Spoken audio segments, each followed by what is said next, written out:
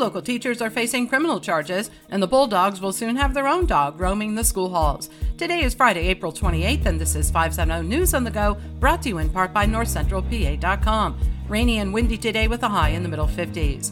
2 teachers in the Milton School District are facing criminal charges.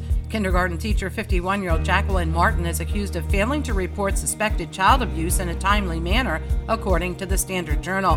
Meanwhile, 32-year-old Stephen Smith of Watsontown, who's an autistic support teacher, is facing charges that include endangering the welfare of a child for alleged aggressive incidents that occurred in the classroom in September.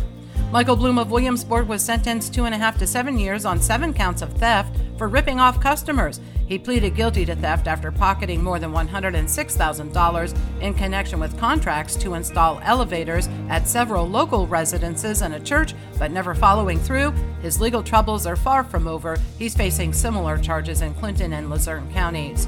The Sugar Valley Volunteer Fire Company in Clinton County had $8,800 in fraudulent checks cashed from their account at Northwest Bank in Lock Haven. An unknown actor had obtained the fire company's bank account information and created those fraudulent checks, according to the Renova record. State Police need your help in identifying the truck involved in the theft of 2 Can-Am UTVs in the Watsontown area. The suspect truck is a 2010 to 2018 Dodge Ram single cab with tinted windows, a chrome grille, and cab roof lights. Anyone with information is asked to call the State Police at the Milton Barracks. The Lycoming County Commissioners are looking at purchasing 3 Penn College properties: a building on Wahoo Drive, a property on West 3rd Street next to the transfer station, and nearly 75 acres on Fritz Station Road. The Jersey Shore Bulldogs will soon have a real dog of their own roaming the halls of the high school. The school board has approved an agreement with Dog Sense LLC for selecting, training, and placing a facility dog in the district. There is a target goal of having the dog ready to start within a year.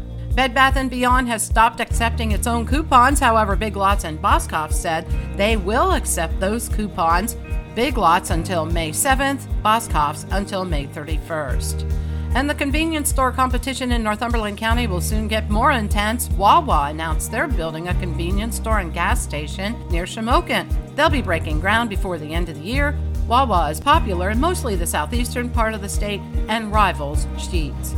For the latest in news and events, head on over to NorthCentralPA.com. I'm Liz Brady, and you're up to date with 570 News on the Go.